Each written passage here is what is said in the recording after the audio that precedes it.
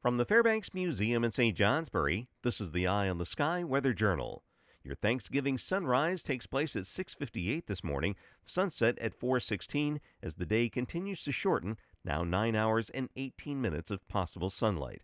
On this date in 1989, record cold swept in the day after Thanksgiving to begin the coldest spell of weather on modern records. St. Johnsbury set a record at 6 below zero. Concord, New Hampshire was close behind with -5. The coldest readings were nestled into the upper reaches of the Connecticut Valley. First Connecticut Lake, New Hampshire was 10 below zero.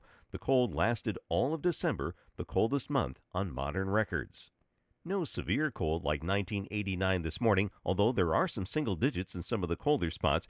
High pressure sitting over us means lots of sunshine today. Highs 30s to near 40 east and north of I-89, low to mid 40s to the west and south. I'm meteorologist Mark Breen with an eye on the sky.